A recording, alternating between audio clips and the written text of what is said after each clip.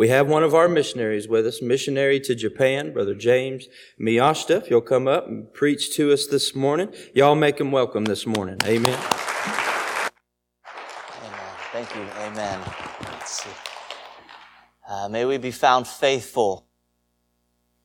I came not to do my own will, but the will of him who sent me, and he faithfully completed that mission, and he gave his life to do that. And we do thank those who have given their lives for us so we could have our physical freedom, but Jesus gave his life so we could have life and we could have it more abundantly. And not only did Jesus die, but he came back from the dead. And so that makes him the very God he claimed to be, and the risen Savior, and the new purpose and hope for our lives. And so it's a wonderful place to celebrate that this morning here at Anchor of Hope. It's good to be back. I was talking with some folks before the service. The last time I was here was with my wife. We were childless at the time. Now we have 2 little munchkins running around. Our oldest son, Silas, is now 2. Our younger son, Amos, is 1. Our oldest son turns 3 this coming September. We have just gotten back from Japan this past March after spending 2 years on the field. Our younger son was actually born in Japan. And we had 2 goals for our term there. One was for more ministry experience. The second was for my wife's language school. I have a few pictures that I'd like to show you from our time there in Japan. If we could pull those up there. We had the opportunity to work with Brother Will Hill and his family. They started Kibo Baptist Church, Hope Baptist Church, there in a city about 2 hours north of Tokyo called Niigata. And this is the storefront that they were renting there. And if you go to the next picture, you'll see what it looks like during the summer. Pretty normal, just an average street there. But during the winter, if you go to the next photo, we got quite a bit of snow. This past winter especially was no exception. Several Sundays we spent about an hour just shoveling snow out of the parking lot. But I'm always surprised wherever we go at how much Japanese everybody speaks here in the United States. Someone mentioned about how much English they speak in Japan. But I wanted to comment on how much Japanese that everybody, even here this morning, speaks. Did you know you all speak Japanese? Let me help you out. Let me refresh your memory, okay? Honda. How about this one? How about Toyota? Yeah. No, Japan is a very modern country. They make cars and they have computers and all these things. But this next photo that I'm going to show you was taken not too far from the church, within about a mile. That is an idol. That is a stone idol about 8 to 10 feet tall by the main road there. Japan is a very advanced country, but they still worship idols. 99% of the country does not claim to be Christian. They don't even claim to be Christian. Here, you have people that claim to be Christian, but, that's a different story. But in Japan, they don't even claim to be Christian, and many of them worship idols. They go to shrines, and it's a normal part of their life. And so it was our privilege, and thanks to your faithful support, we got to go and tell people who have never heard the gospel about who Jesus is and what he came to do and how he not only died, but came back from the dead. And so we want to thank you for letting us do that. And this next photo that I would like to show you is my wife. She just graduated this past March. She graduated the following week. We came back to the United States. Now, in this next photo that we're going to see, this man, his name is Mr. Sato. This past year has been kind of an interesting year for us. It was kind of an interesting year for us in Japan. There's this thing that happened. I'm not sure if you guys heard about it. Something called like a coronavirus or something like that. You might have heard of it. Anyway, some of this started affecting us here in Japan as well. And so attendance was going down. Brother Hill, his mom, had to have some major surgery, so he had to return back to the States for several months. And so my wife and I were there looking after the church. Attendance was down, morale was kind of down. And one Sunday morning, out of the blue, this man, Mr. Sato, walks in. And so, you kind of get curious, like, okay, what's his story? What's going on here? Talking to him. Are you a Christian? No. Have you been to church before? No. Okay, well, have a seat. Glad you're here. Began to share with him about the gospel. He begins coming faithfully on Sunday mornings, and we begin studying the Bible together. And we would cover some basic truths about what the Bible teaches, such as where we came from. Well, we came from a creator, God. In the beginning, God created the heavens and the earth, and He created us and knows who we are and knows our thoughts and knows us individually. And why am I here? We're here to have a relationship with our Creator. We weren't just created and left to our own, but God knows us, but not only knows about us, but wants to know us on an individual level. And then we say, where are we going? Well, the Bible says that all have sinned and come short of the glory of God, and that there is none righteous, no, not one. And we talk about how man by himself, left to his own devices, in his own sin, he is headed to a place called the lake of fire, where there's weeping, there's gnashing of teeth, a fire that is not quenched. There is eternal suffering. But that Jesus Christ came and bore the penalty for our sins, the crimes we have committed against our Creator. And that He bore those on the cross, died, and 3 days later physically rose from the dead. And that whoever will trust Jesus Christ and what He did and He did alone to cover their sins, to atone for their sins, that they can be saved. And so we begin looking at this Bible study together. And, usually the first week we just start talking about creation, those basic things. But I don't want anybody to start a Bible study and quit without ever hearing the gospel. So we would share the gospel with them as well. So we started doing this Bible study, he and I did. And, we started going through, and he started listening to the Bible on his own as well. On your phone, you can get an app where you can listen to the Bible. And so he started listening to the Bible while he was driving. Lost guy. So about the third week, we sit down together before church to study the Bible together. And he says, now, before we start, I need to tell you something. I said, okay. He said, I just want to let you know that I have become a believer now. Okay, tell me about that. He said, well, I was listening to the Bible, listening to how Jesus came back from the dead and all these things, and I thought, okay, that kind of sounds a little crazy, right? I haven't seen anybody come back from the dead recently. I'm not sure about you guys, but it's not something that we see very often. But he said, I was listening to the Gospels, and I got to the book of Acts and began to hear how the apostles, the disciples, they begin to give their lives for what Jesus did. They lived and they died for this. And there's no way that this would be made up and they would do that. And I decided that I'm going to become a believer as well. And so he placed his faith and trust in Jesus Christ, and he actually just got baptized today. The Hills had a baptismal service. He brought some of his friends there as well. A 50-year-old man, never been to church in his life. And we were the first church that he ever actually visited and heard the gospel at. And church, you had a part in him coming to know Jesus. The Hills, they were in the States at the time. You were supporting us, so we were able to be there to help keep the doors open. And he got to hear the gospel, got saved. His eternal destination has been changed. So Anchor of Hope Baptist Church, thank you so much for having a part in what God is wanting to do in and around the world. Now, the next photo as well, the young man on the right, his name's Takafumi. He's not from a Christian home, but he started coming to our church.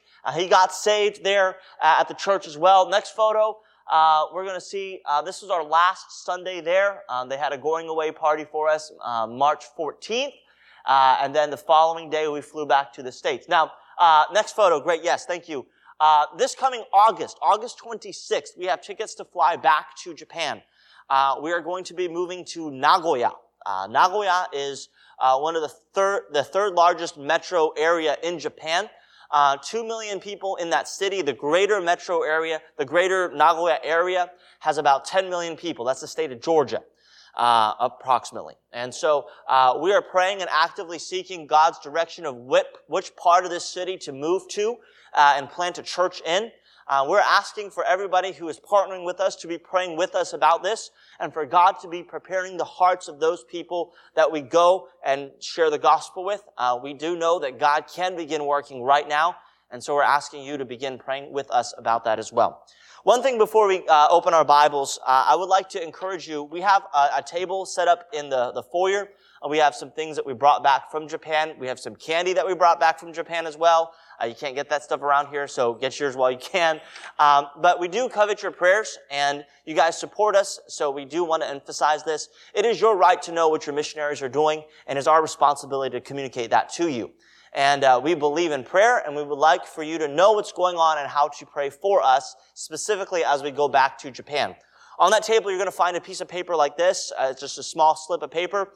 This is our email sign-up. There's some pens out there as well. Just fill this out. Fill it out with your name, your email address, however much information you want to give us, and how often you would like to hear from us. If you fill this out, we will add you to our email list, and you can stay in touch and know how you can be praying for us. That way you know specifically what you can be praying for and also what's going on in the ministry, and so you know what you're supporting there. So please don't forget to sign up for that on your way out today. Now, if you have your Bibles, though, I would love to turn with you to the Gospel of John. The Gospel of John, chapter number 4. It's really interesting in Japan how much they keep up with the United States, whether it's elections, politics, everything. And I think this past year we've seen an immense division, and we've seen how divided we can become as a people. How divided we can become over issues, over opinions, over all of these things. But we're going to look at John chapter number 4, and beginning in verse number 4, because I want you to realize today that it's easy for us to get very sidetracked by all these issues and things that we see. But through it all, God wants you to realize that He is at work in your life. He's at work in your life. You say, I don't see it, I don't feel it. That's not what I'm here to argue. I'm not here to argue whether you see it or feel it or not. I'm here to argue that God is at work in your life. And we're going to look at that here in just a minute. But we're going to begin reading in John chapter 4 and verse number 4. The Bible says, and he must needs go through Samaria. He must needs go through Samaria. Jesus had been ministering in this part of the country, Judea, near Jerusalem, in this area, and his movement begins to expand. His number of followers begins to grow. His opposition catches wind of that, and Jesus, knowing that it wasn't yet his time to be publicly killed and crucified, withdraws, and he's going to go to a place up north called Galilee. But on his way there, the Bible says that he must needs go through Samaria. Very interesting phrase here that we find. He must needs go through Samaria. He didn't just want to go. He didn't just think the sights would be good or it would be a good idea. He said he had to go through Samaria. Where was Samaria? Samaria was a place where the people were of a different ethnicity. They were a mixed breed, so perhaps their skin color would be a little bit different. They were of a different religion. They were of a different persuasion. In a modern sense, it was the other side of the tracks. And Jesus says, I've got to go through there. He must needs go through Samaria. An Orthodox Jew, a very strong Jewish person, would not go through Samaria. It was the shortest route to go north, but they would not. They would cross the river, they would go north and cut back across. But Jesus said, we're not doing that today. We're going to go through Samaria. And Jesus meets this woman as they're traveling through Samaria. It's about noontime, and his disciples, they go off into the town to get lunch. And as he's sitting there by this well, Jacob's well, he meets this woman and finds out that as we read the story, that she has a very non-traditional life, if we can call that. Her lifestyle is not what we would call traditional values. We find out that she has had 5 failed marriages. She is living with a man who is not her husband. She is not a true worshiper of God, but Jesus has this conversation with her and begins to point her to who he really is. And in verse number 26, Jesus reveals that he is the Christ. Jesus says, I that speak unto thee am he. For the woman, the light bulbs turn on. She realizes that Jesus is this promised Savior that everybody has been waiting for. Everybody's been waiting for this man called the Christ, the Messiah, to show up and fix everything. And Jesus says, guess what? I'm here. I'm here. But we're going to pick up the story in verse number 27. It says, upon this came his disciples and marveled that he talked with the woman, yet no man said, what seekest thou, or why talkest thou with her? Then the woman left her water pot and went her way into the city and saith to the men, come, see a man which told me all things that ever I did. Is not this the Christ? Then they went out of the city and came unto him. Jesus has revealed that he is the Christ. This woman is overjoyed because she has found the Savior. She goes back to the city and begins to bring all these men out to see Jesus. But in the meanwhile, his disciples prayed him, saying, Master, eat. But he said unto them, I have meat to eat that ye know not of. Therefore said the disciples one to another, hath any man brought him aught to eat? Jesus is there sitting. He's just had this conversation with this lady. And she's gone off, and the disciples, they have come back to Jesus, and they have lunch, and they're saying, all right, Jesus, it's lunchtime. Now that she's gone, let's go ahead and eat. And Jesus says, I have meat to eat that you know not of. I have stuff that keeps me going. I have stuff that sustains me that you have no idea about. And they're still thinking about physical, literal food. And they say, who brought Jesus lunch?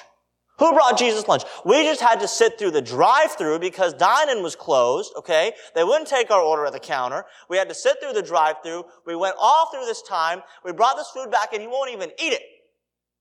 What's wrong? What's going on? But here's what Jesus says in verse number 35. Say not ye, there are yet 4 months, and then cometh harvest. Behold, I say unto you, lift up your eyes and look on the fields, for they are white already to harvest. Jesus says, guys, let me tell you something. You missed it. You missed it. Jesus had this conversation with this woman, a woman that most of us would probably feel very uncomfortable talking to be quite honest. If you knew her story, you knew her background, she lives in the wrong part of town, she looks different, she worships wrong, she probably votes wrong, okay? She doesn't vote the way we would expect her to vote, okay? Everything is wrong. She posts the wrong stuff on Facebook, she says the wrong stuff, everything. It's the person you unfollow, okay? But Jesus says, no. She is not just a Samaritan. She is a soul. She's not just a Samaritan. She is a soul. But the disciples, when they saw her, they saw a Samaritan. And they said, okay, the Samaritan, the problem person is gone. We can eat lunch now. But Jesus says, no. God was at work here. You were worried about lunch. I was worried about a soul. Soul. You see, so many times we are so focused on our material things, and there's nothing wrong with material things and possessions and God's blessings, but we're so focused on the things in our life that we neglect to see that God is at work. And sometimes we neglect to harvest because we're so focused on our things. The disciples, they just went off into town, they came back, but Jesus got to see someone find out who he really was. A person get saved. He saw a Samaritan saved. He saw a soul saved. The disciples were worried about lunch. Can I ask you this morning, when you see people, what do you see? Do you see a Samaritan? Do you see a problem? Or do you see a soul? Do you see a soul? Here's what Jesus says, and I love how he phrases it in verse number 35. He says, behold, I say unto you, lift up your eyes. Lift up your eyes. I think this is perfect for our generation. Why? Let me illustrate. Lift up your eyes. You might not get run over if you lift up your eyes, okay? Lift up your eyes and look on the fields, for they are white already to harvest. Lift up your eyes. You say, I don't feel like God is at work in my life. God isn't doing anything anymore. It doesn't feel like it. I don't see it. Well, maybe it's just that God didn't post it on Facebook. All the negatives, this is happening, that's happening, we're all going to die. They've been saying that for a number of years now. The last expiration date for the world was like 2012, and then it keeps getting full. I don't know. But Jesus says, hey, guys, lift up your eyes, look around. There's a harvest right in front of you. Right in front of you. And here's the beautiful thing. In verse number 36, he says, he that reapeth receiveth wages and gathereth fruit unto life eternal, that both he that soweth and he that reapeth may rejoice together. He says, there are dividends, there are rewards for doing the Lord's work. And herein is that saying true, one soweth and another reapeth. I sent you to reap that whereon ye bestowed no labor. Other men labored, and ye entered into their labors. Jesus says, hey guys, listen, God has already been at work in this place. Before you ever even showed up, God's been working here. He's at work. He's doing something. That friend that you've been praying for, that family member that you love that's lost, that person that you're praying for, before you ever even showed up, before you even got saved, God loved them. God wanted them to get saved. And God's at work in their life. God's at work in your life. But as we read this story, as we read this account of Jesus going through Samaria, there's a very troubling question that we have to answer from this passage. And that we have two, actually. Number one, where is your Samaria? Where is your Samaria? And number two, who is your Samaritan? Where is your Samaria, and who is your Samaritan? These are the places that we don't typically like to go. These are the people that we don't typically want to associate with. Maybe they look different, talk different, eat different, believe different, vote different. They're different. Because in the middle of all the conflict, in the middle of all the turmoil, what we end up seeing is a Samaritan. Oh, they're this. They're that. They do this. They vote that. They believe this. They say that. We see Samaritans. So we go off into town. We go through the drive-thru. We think, oh, the Samaritan touched my lunch. Sanitize. And then keep moving. Go back to our homes, the comfort, and begin to look at all the problems the world has again. We see, another Samaritan doing something. Samaritans are destroying the capital. Samaritans are doing this. Samaritans are doing that. Samaritans. Oh, somebody's got to do something about those Samaritans. And Jesus says, I must needs go through Samaria. Could it be that in this generation that we live, God is at work, but maybe it's the neighborhoods that we refuse to go to? Could it be that God is wanting to save people, but they just don't believe right now? And they need to hear the gospel? Can I ask you this? Who is your Samaritan? A person that doesn't look like you. A person who doesn't vote like you. A person who doesn't believe like you. A person who doesn't live in your neighborhood. But that Jesus, when he sees him, he says, I see a soul. I see a soul. Jesus says, I've come to seek and to save that which was lost. And yet so many times we're just expecting lost people to act like us. And we get mad when they don't. We get mad when filthy, rotten sinners act like filthy, rotten sinners. But Jesus, when he sees this lady at the well, do you know what he first says? He doesn't say, you're lost and dying, going to hell. He says, ma'am, could I have a drink? Could I have a cup of water? And begins this conversation, treats her with dignity, respects her, but then points her to her real need. He says, ma'am, I have living water. I know your past. He says, go bring your husband. She says, I have no husband. He says, you have said, well, you have no husband. You have had 5 husbands. And the man you are with now, he is not your husband. And that thou saidest truly. He knew her mess. We don't have to pretend like these people who are different from us don't have problems. We all have problems.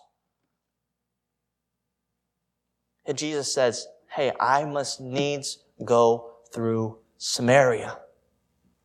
I must needs go through Samaria. When was the last time you visited your Samaria?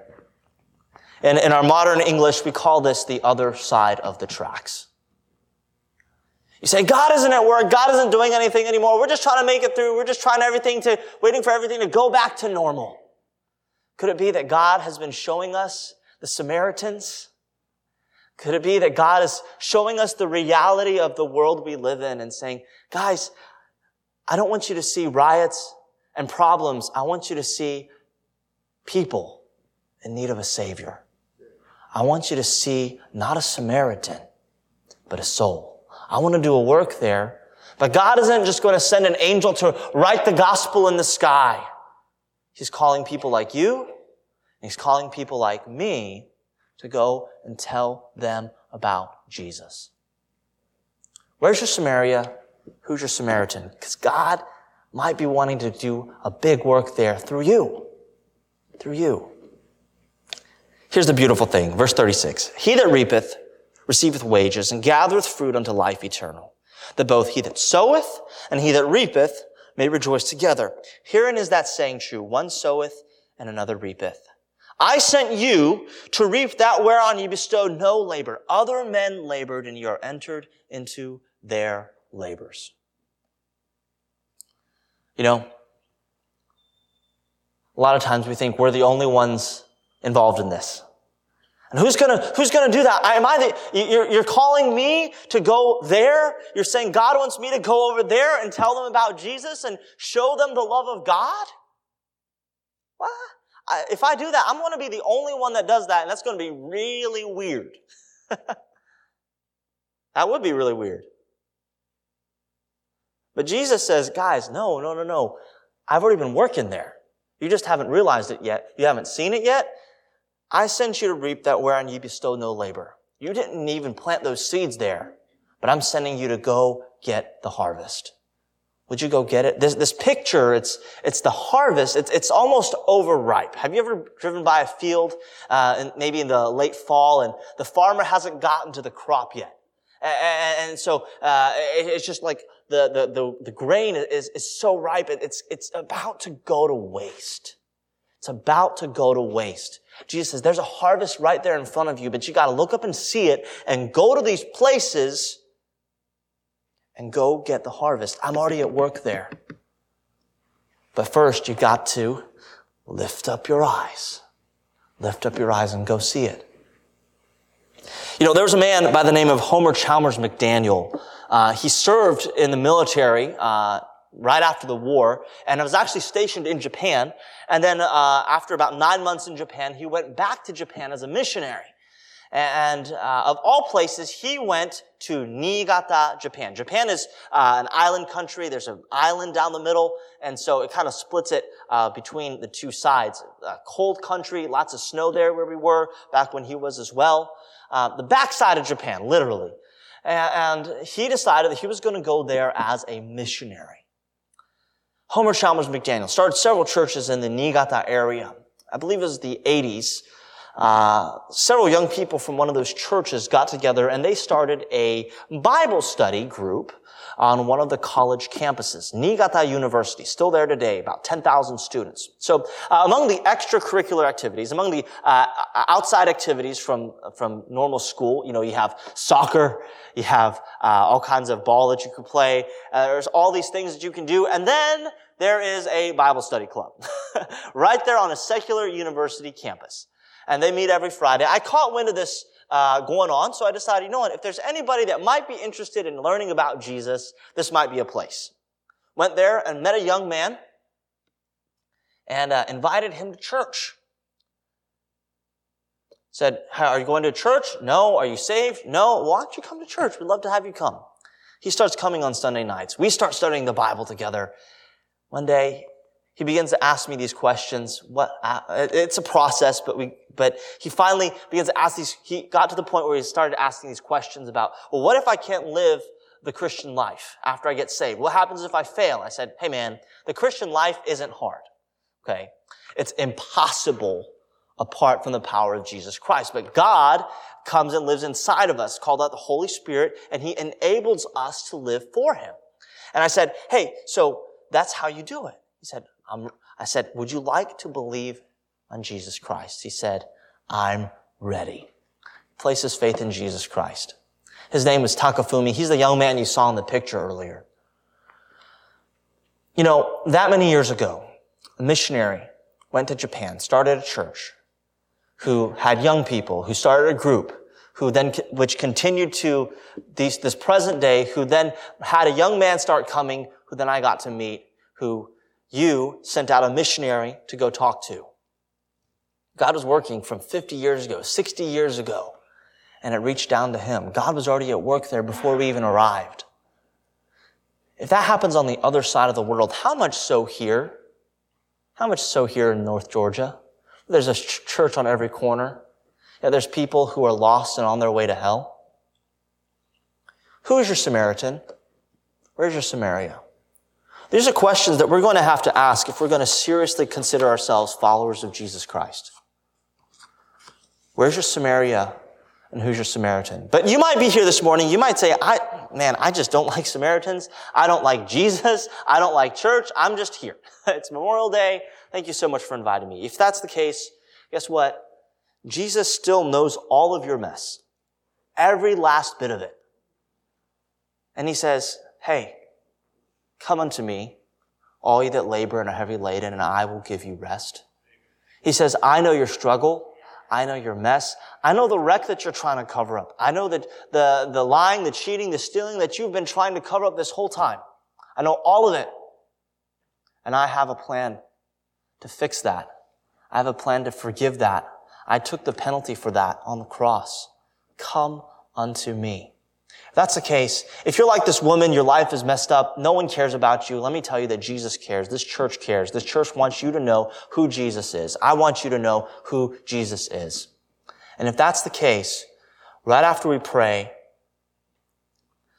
there's going to be an invitation. And we would love to talk to you about how you can know for sure that your sins are forgiven, that you're on your way to heaven, and that you can have a new life in Jesus. But for those of us who claim the name of Jesus, please answer these two questions. Not out loud, but there in your seat. Where's your Samaria? Who's your Samaritan? And if there's somebody that you see as a Samaritan instead of a soul, why don't you come to this altar today and confess that to an almighty God and say, God, I'm struggling with this. They're different from me. They look different. They believe different. They vote different. Everything's different. But God, they're not Samaritans. They're souls. You love them. You died for them. And this is what we're here for. And help me to get on board with what you're doing among the Samaritans in this community. Let's pray. Father, we thank you so much. Everything about you is so radical and so opposite of what we would consider normal. The gospel itself, not of works, not something that we earn or deserve, not something that we can brag about, but something that we just freely receive as a gift. No matter where we come from, no matter what we look like, no matter how much we earn or don't earn, no matter what we drive, no matter where we live, God, it's something that you freely pour out on us and offer it to all who believe. You say, come one, come all, because it's already been made ready. Just receive by believing in what Jesus has done. But God, so often we take what you give so freely and limit it to the people who just look like us, who talk like us, who vote like us. But Lord, that is not the case. Help us, Lord, to examine our hearts so that we could see every nation, tribe, and tongue, whether it's here in North Georgia or across the ocean in Japan, that we would see all these people come to know you, the only true God.